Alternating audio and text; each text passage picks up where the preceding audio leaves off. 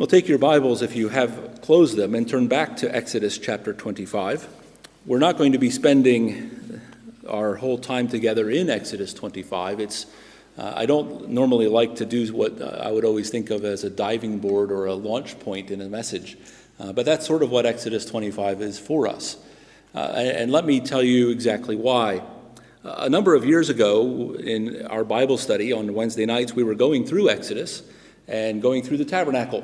And as we were going through, I always welcome questions, and someone asked me why God chose to have almonds on the lampstand. Why almonds? And I had no answer. I had no answer to give, but as I always try to tell people, I will look it up for you. I'll try and do some research. And so my curiosity was spiked as to why God would choose almonds. Because if you studied the tabernacle, you recognize that there are not any symbols in that way in the tabernacle besides the almonds on the lampstand and the cherubim.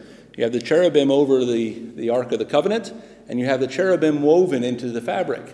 And those are all pointing to worship God, but the almond isn't pointing to worship God in the way that the cherubim is. So why would God choose the almond? He could have chosen a cashew. He could have chosen a peanut. He could have chosen anything he wanted to, or chosen to have nothing, as he did with the table of showbread and as he did with the altar of incense and other things. He could have left it just one beaten work of gold without the additions of the almonds.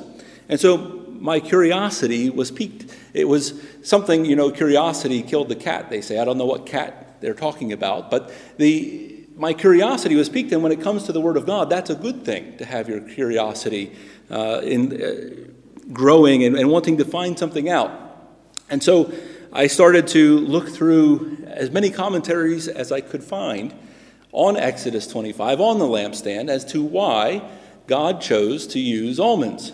And I couldn't find anything. There's not a single commentary that I came across. That doesn't mean no one else has said anything about it, but there wasn't anything that I could find that said anything about the almond. And I thought, well, that's curious. Wouldn't somebody have said something about why God chose the almond? Wasn't somebody else's curiosity fired up at some point?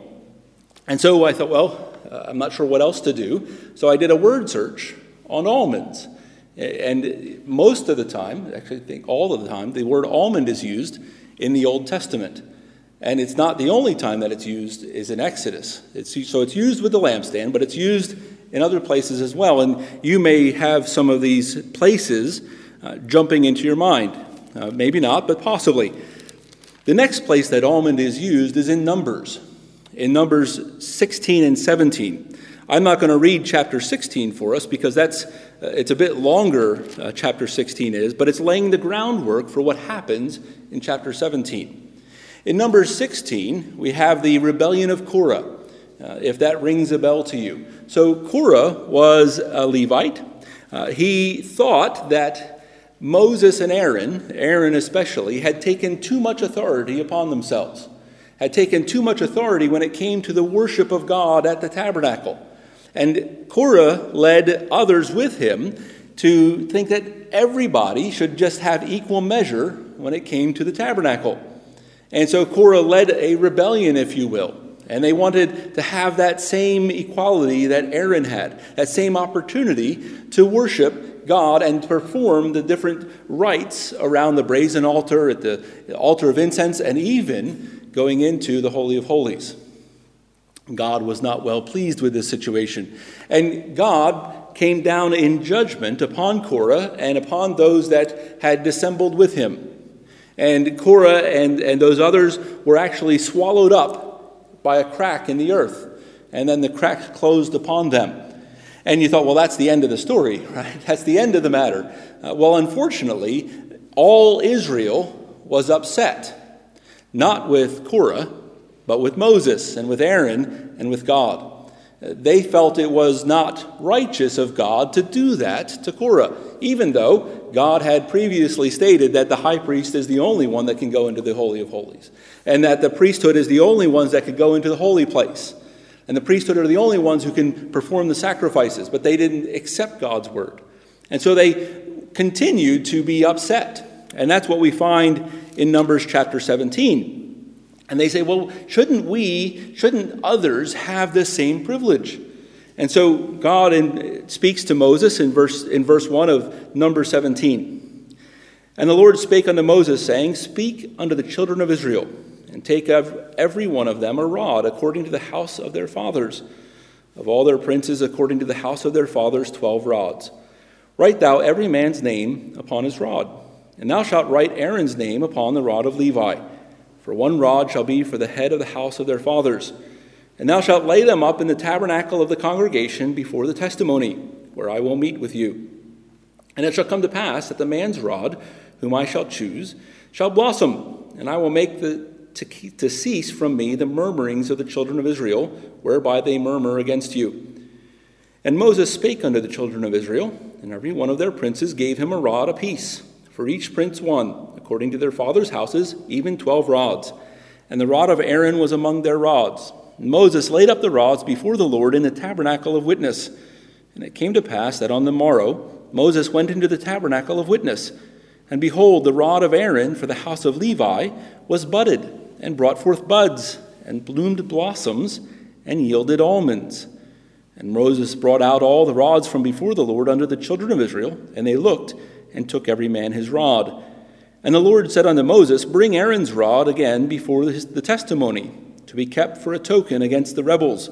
And thou shalt quite take away their murmurings from me, that they die not. And Moses did so. As the Lord commanded him, so did he. And the children of Israel spake unto Moses, saying, Behold, we die, we perish, we all perish. Whosoever cometh anything near unto the tabernacle of the Lord shall die. Shall we be consumed with dying? That's not the end of the story, and if you want to find out more about that particular story, you can certainly read into Numbers chapter 18. The focus, though, is on Aaron's rod that budded. I've always heard it said that way.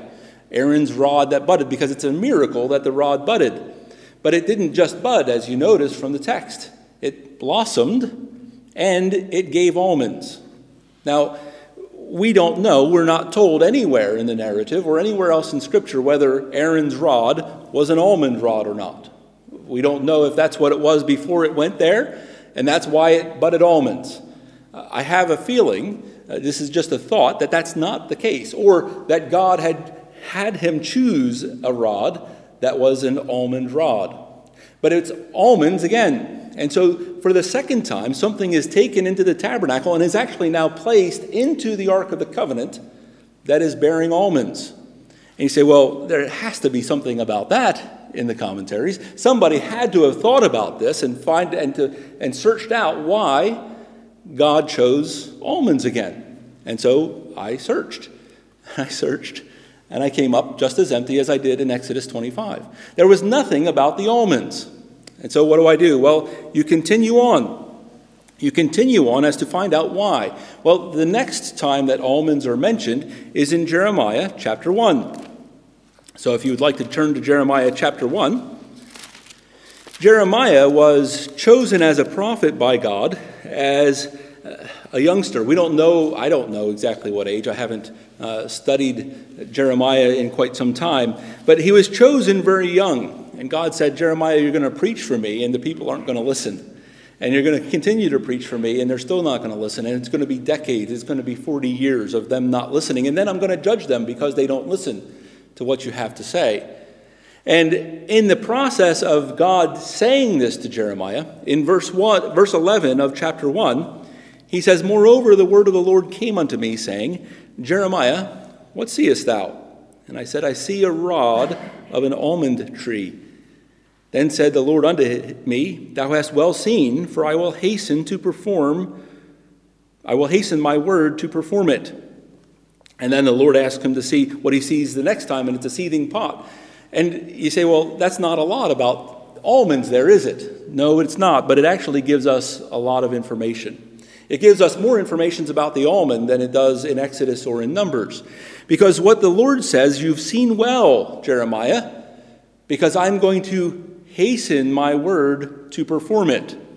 So there's a connection between the almond the almond rod that Jeremiah sees, and God hastening his word to perform it. So let's think about something for a moment. What's the word for almond in Hebrew? I'm not a Hebrew scholar. I'm not claiming to be. And I'm not going to tell you what the actual word is because I would probably mispronounce it. But the word almond in Hebrew actually forms the root of two different Hebrew words. Those two different Hebrew words, the first one is to shake. And throughout the book of Jeremiah, that word is used frequently because God is going to shake Jerusalem. He's going to shake Judah because of its sin. And you can sort of see why the word shake comes from the word almond, because what do you do to get almonds from a tree? You actually shake it. You shake the almond tree. You don't go along and try and pluck the almonds off. You just shake the tree. And those nuts that are ready to come off, that are ready to be eaten, will actually fall out of the tree. Those that are not ready will not fall out. And so you shake the tree. And you can understand then why the word almond and the word shake are closely related in Hebrew. But that's not the only word that's closely related. The second word that's closely related is to watch. Now, the Hebrew word to watch doesn't mean what we frequently think of to watch. When I think of the word watch, I think of sitting down and watching something and not taking part. I'm watching something else take place. A lot of Americans last night sat down and watched fireworks in the air. A lot of people last night in Britain sat down and watched the football match. That you just sat and you watched. You didn't actually take part. The outcome wasn't dependent upon you. That's not what the word watch in Hebrew means. In Hebrew, the word watch means that I'm going to actually have a vested interest, and I am going to be doing things to make sure that what I want accomplished is going to be accomplished. That's what he says, I will hasten my word to perform it. You can translate that, I will watch over my word to perform it. It is God taking an active interest in what's going to happen with Jeremiah and the words that Jeremiah says over Jerusalem and over Judah. Now, that gives us a great insight into the almond and why God used the almond in Exodus and why God used the almond in Numbers. Because doing some more research, it would always, if you're thinking about Jewish culture, it would always do well to actually find out what the Jews thought in that culture, in that time frame. And so doing some more research, I found out that in Israel, the rite of spring, like in Harrogate, the rite of spring is when you see the crocuses and the snowdrops coming up from the ground. You think spring is coming. It might be very, very cold. There might be snow on the ground. But you know, spring is upon us because these little flowers are coming up through the ground or through even the snow. In Israel, that's the almond tree. The almond tree is the first tree to bud in Israel. It's the first tree to blossom. And in modern Israel, they actually have a week-long festival every year called the Almond Festival because they are welcoming in spring. It is the beginning of new life, if you will. In fact, the Jews actually, a large contingent of Jews actually believe that the tree of life in the Garden of Eden was an almond tree. Where they get that information, I don't know. You can take that for what you want. But there is this idea that the almond is the beginning. Now, that's not the end of it, because the almond is also the very last tree to be harvested in Israel. So it's the first tree to bud, and it's the last tree to harvest. So you see it in the beginning of spring, and you think, spring is here. And then you're waiting, and you're watching, and you're saying, oh, boy, those almonds would taste great, wouldn't they? But you can't have them yet, because you have to wait all summer long into August, when that tree finally is ready to bear its fruit, ready to release its fruit. The almond. It's the first, and it's the last. It's the first of spring and the last tree to harvest. That is God watching over his word to perform it. Because you have to keep the pests away. You have to keep the birds away from the almonds. You have to keep the bugs away from the almonds. You can't just let it be. You've got to watch over it. You've got to maintain it throughout the summer to make sure that you're going to get those nuts. And suddenly, we recognize that God, through the almond, is watching over his word to perform it from beginning to end, from first to last. The lampstand is telling us that Christ is the light of the world. He is the one who lights the world in the beginning, and he is the end as well. That all that happens in between, every single life that is enlightened by the word of God, is enlightened by what? Him. By Jesus Christ, by the Father, by God alone. You didn't learn of God on your own. You learned of God from him. All that are taught of God are taught by the Father. He performs the task. It's why it's so shocking when Aaron's rod buds, and we always say Aaron's rod that buds. But it's not just a rod that budded. It's a rod that bloomed, and it's a rod that gave almonds overnight. And it was telling Israel, he said, look, I've already performed my word. I declared it in the beginning. I started it. I said Aaron's going to be the one that's going to be my high priest, and I've already performed it. My word is as good as done, and there is nothing you can do to change it. This is the way it is. And the almond sealed that. It's the beginning, but it's also the last, right there overnight in one rod. And telling Israel, don't try and do anything else because the almond is already here. It's already finished. There's nothing you can do to change what I've started. And when we think about that, it is God saying to Israel, when I begin something, I'm going to perform it. I'm going to watch over it. And I'm going to make sure that exactly what I want to have happen will happen. It should give us some clues about who God is. And it should give us an idea about the continuity of Scripture. So we're going to talk about in a moment the idea of one of the names of God.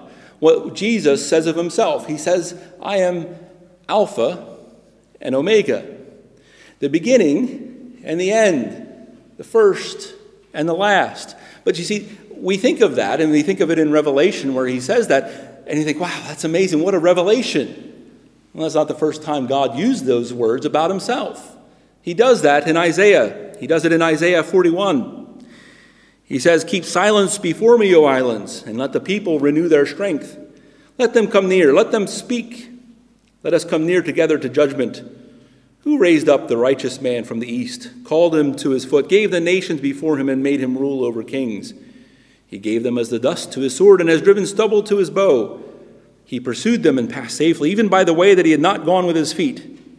Who hath wrought and done it, calling the generations from the beginning? I, Jehovah, the first, and with the last, I am he. It's not the only time in Isaiah he says it. He says it in chapter 44. He says, yet now hear, O Jacob, my servant, and Israel, whom I have chosen. Thus saith Jehovah, that made thee, and formed thee from the womb, which will help thee. Fear not, O Jacob, my servant, and thou Jeshurun, whom I have chosen. For I will pour water upon him that is thirsty, and floods upon the dry ground. I will pour my spirit upon thy seed, and my blessing upon thine offspring. And they shall spring up as among the grass, as willows by the watercourses. One shall say, I am Jehovah's, and another shall call himself by the name of Jacob. And another shall subscribe with his hand unto Jehovah, and surname himself by the name of Israel. Thus saith Jehovah, the King of Israel, and his Redeemer, Jehovah of hosts. I am the first, and I am the last, and beside me there is no God. It's amazing how many times in Isaiah that Isaiah speaks of God as our Redeemer. And he says here, I'm going to pour my spirit upon thy seed. Well, it sounds like the new covenant in Jeremiah, doesn't it? And he says, guess who's going to perform it? The same one who started it. I chose you from the beginning. I'm the one who's going to watch over it, and I'm going to perform it. I'm going to pour forth my spirit upon you. I'm going to place my word in your heart. That's the work of God. That's not the work of me. It's not the work of man. In Isaiah 48, for my name's sake will I defer my anger, and for my praise will I refrain for thee, that I cut thee not off.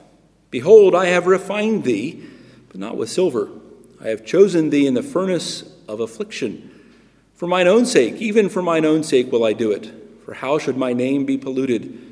And I will not give my glory unto another.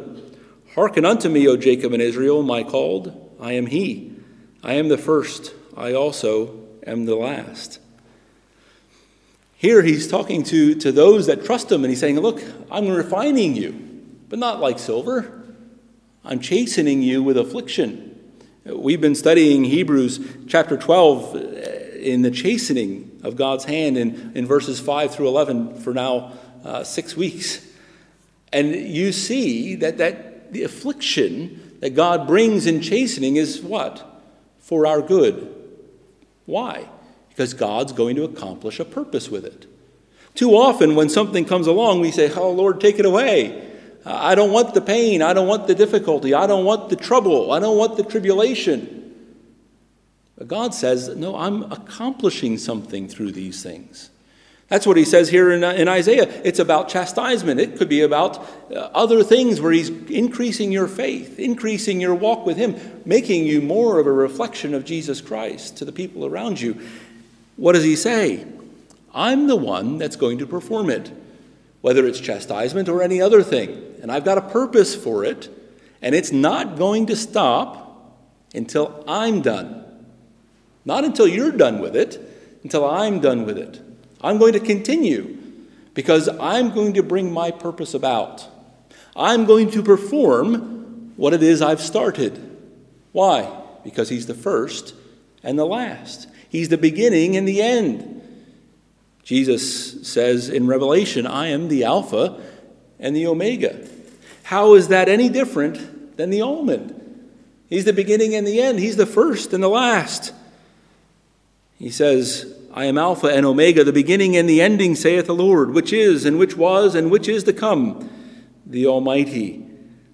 It is something that we need to think about. We hear he's the Alpha and the Omega, the beginning and the end, and we think, well, that's great. And we just think about, as is our mind, at least my mind, it's the beginning and it's the end. What about the stuff in the middle? Well, he's still watching over to perform. That's what he's doing. That's what he's promising. He's not saying I'm the very first letter and I'm the very last letter and I'm not the stuff in between. He's saying he's the beginning all the way through to the end. He's the one that accomplishes his purposes.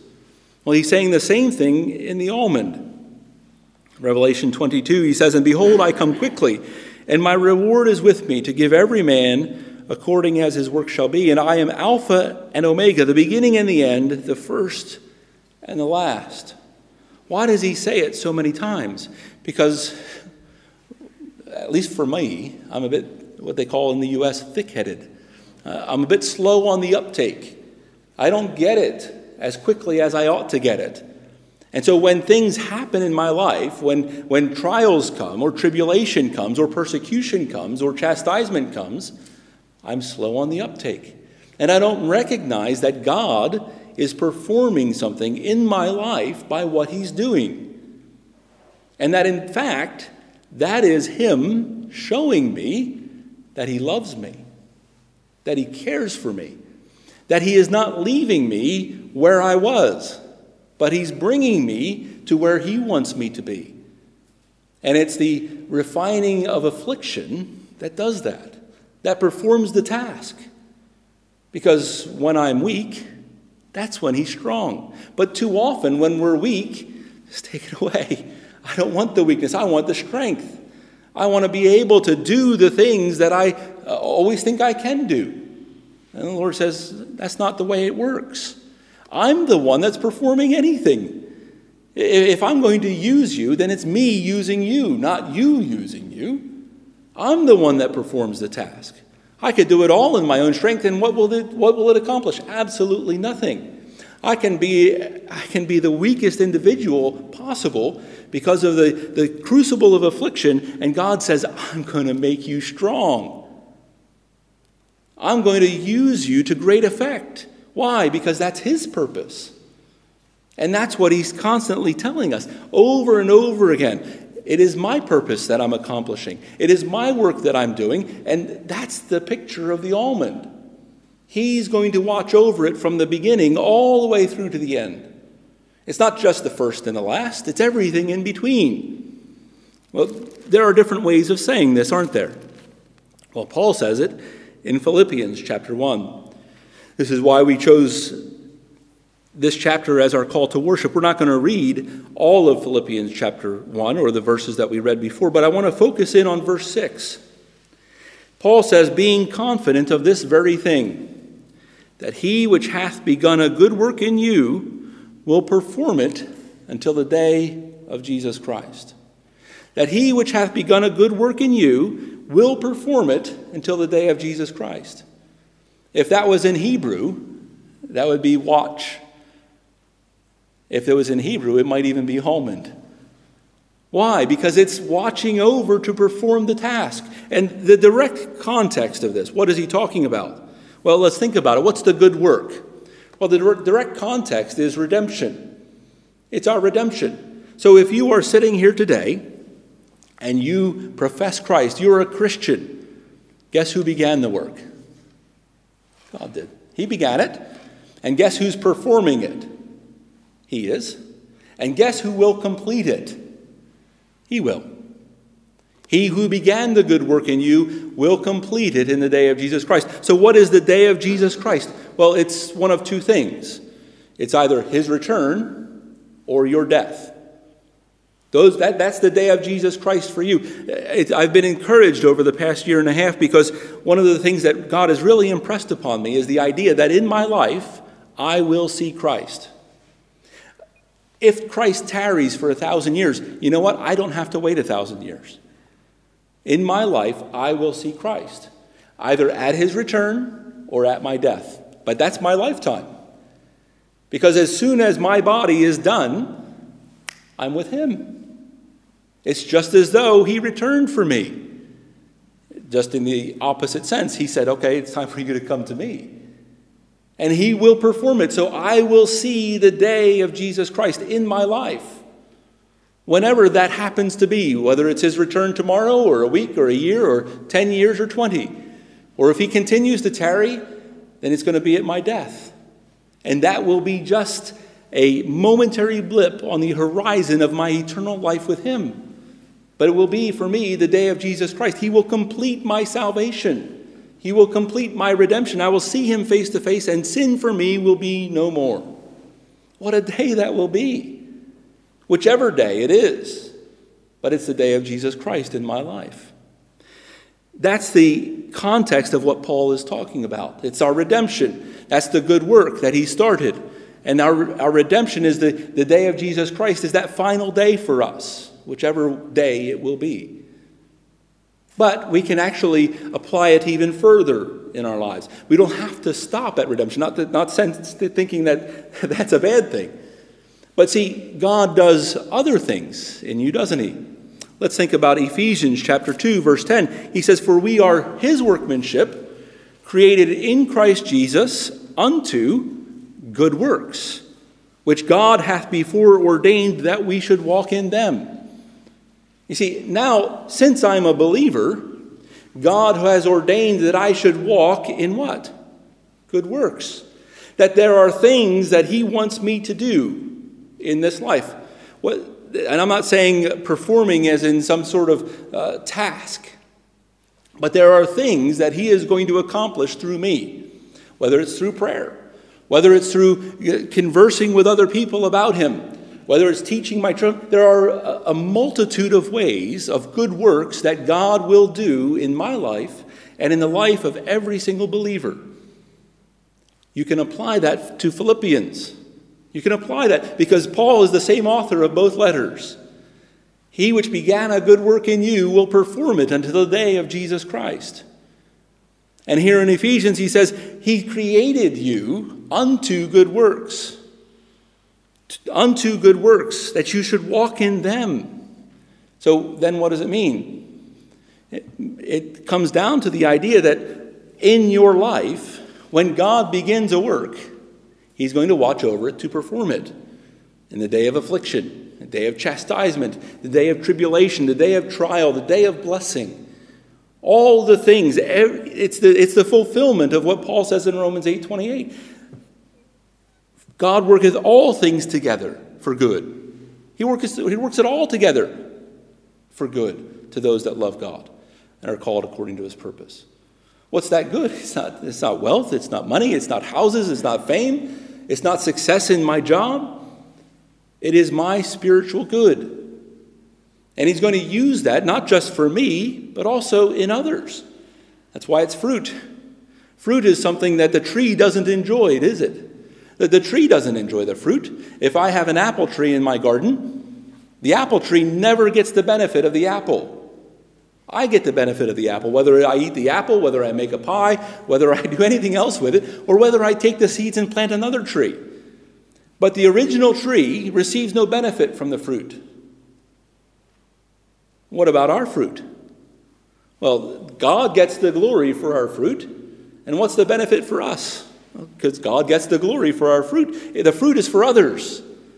The joy, the peace, the long-suffering, all those things that Paul talks about, yes, they're wonderful things for us, but they're benefits for other people. Other people get the benefit of our fruits. And guess who's watching over to perform those things? To change you from the defiled sinner that you were when he saved you into who you are now. Who gets the glory for that? He does, because he's been watching over to perform it. And everything that he does, if what Paul says in Romans 8 is true, all things work together for our good. If that's true, then there are a bunch of little days of Jesus Christ in your life. There are all these little things that he is doing to accomplish his purpose in you. I can't say what those things are. I don't know. But when you study the scriptures, you start to learn what some of those things might be. But he's conforming you to his image. He's changing you. He's molding you and making you. And he's going to be using you oftentimes when you don't even know it. And he's going to be accomplishing his purpose until the day of Jesus Christ. And when he accomplishes that purpose, that's the day of Christ. That doesn't mean, I'm not talking about the day in the future of redemption when you see him face to face.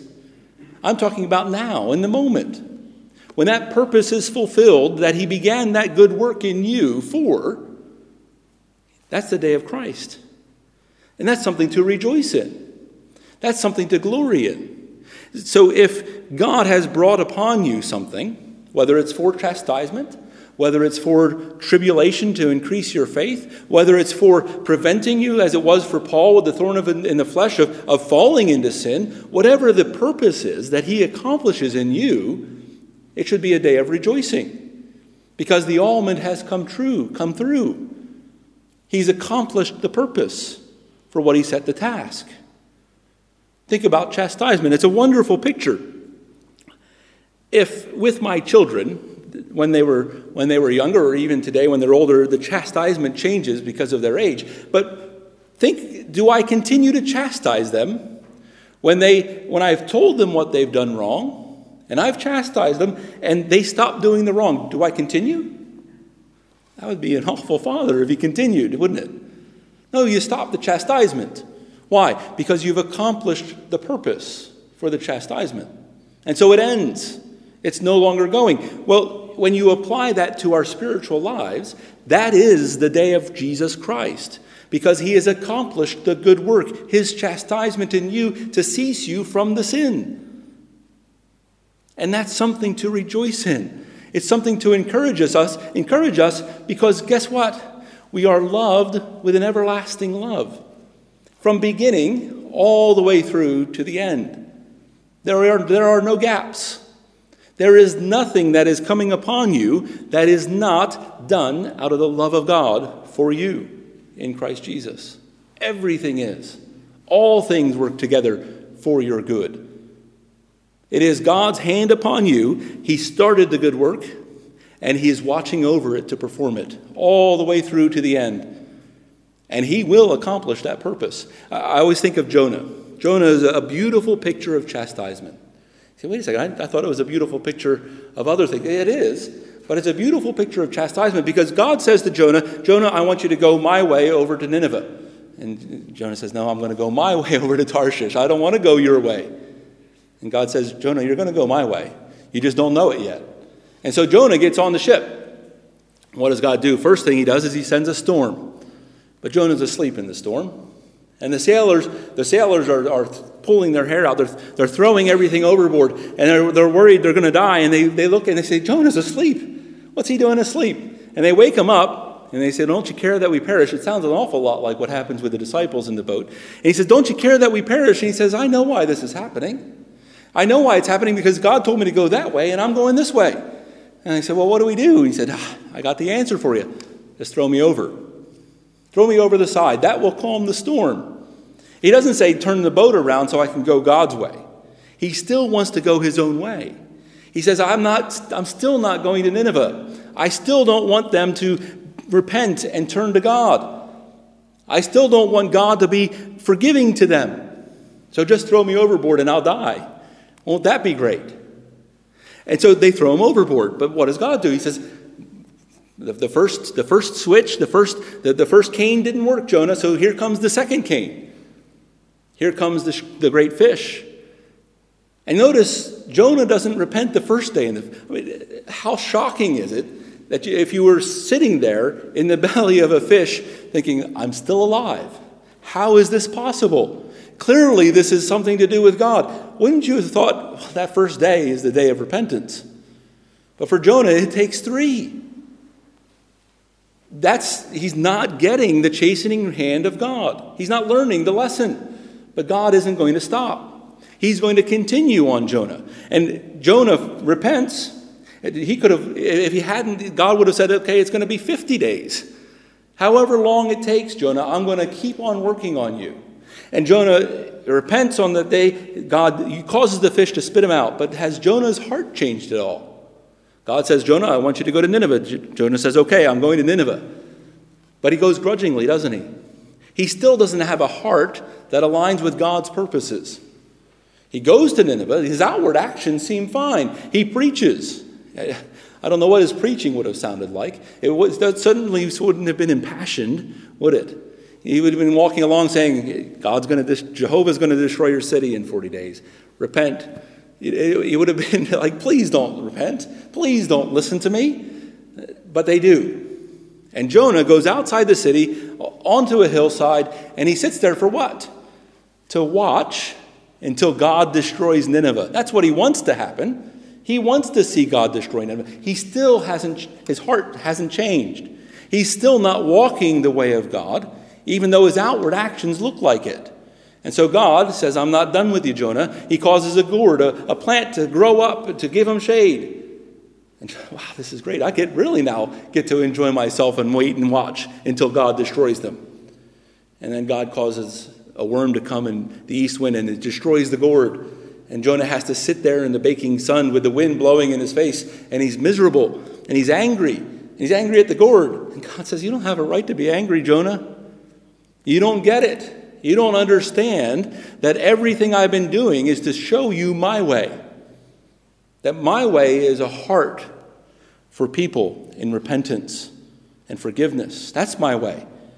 That's what it's all been about. And God was chastening Jonah from the beginning to the end of the book to show him his way. Not the way to walk physically, but the way to walk spiritually. And God accomplished his purpose in Jonah. That's why the book ends. He accomplished it. He finished it. He finished the task. And thankfully, he's going to do the same thing for us. He's going to keep going until he accomplishes purposes. In whatever purpose he has in your life, he's going to keep going. And so when we pray, whatever is going on, should we be praying for God to remove the burden?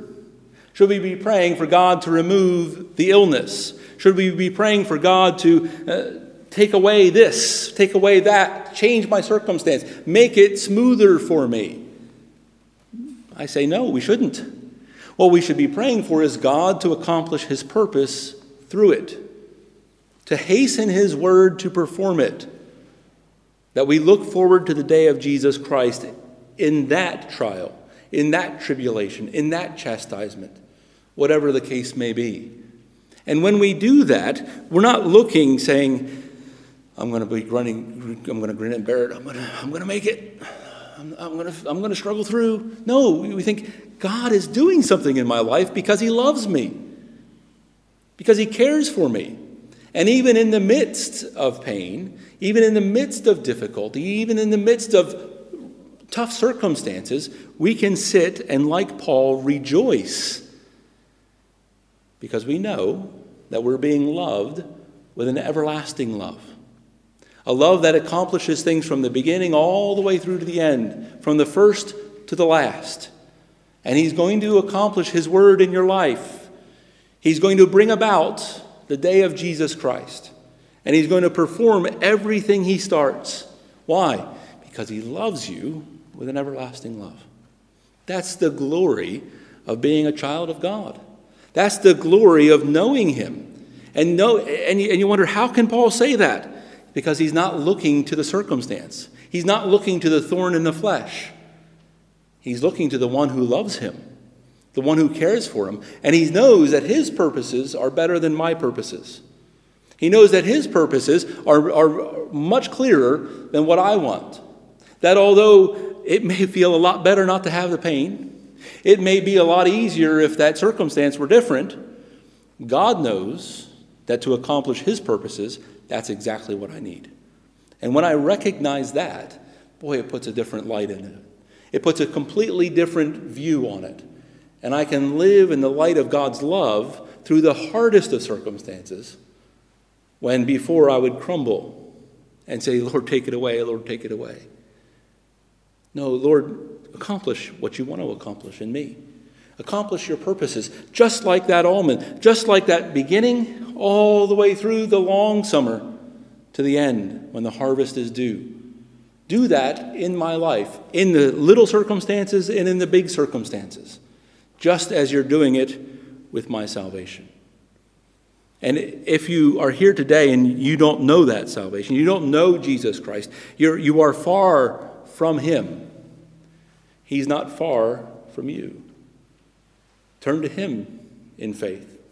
Turn to him in repentance. Look to him to remove the vileness of your flesh, the sin that easily corrupts you. And he will begin a good work in you. And he'll accomplish it at the day of Jesus Christ. Why? Because it's his promise. It's the promise that we can rely upon and we can rejoice in, because it's the promise of the name that God gives himself. There are many names of God in the scriptures, and a lot of them are names that he allows to be given to him. But there are some special ones that he gives himself. And this is one that he gives himself. I am Alpha and Omega. I am the first and the last. And that is a special promise that he's going to perform exactly what he sets out to do in each and every child of God. What a glory that is. Because of that, we point you to Jesus Christ today. Amen.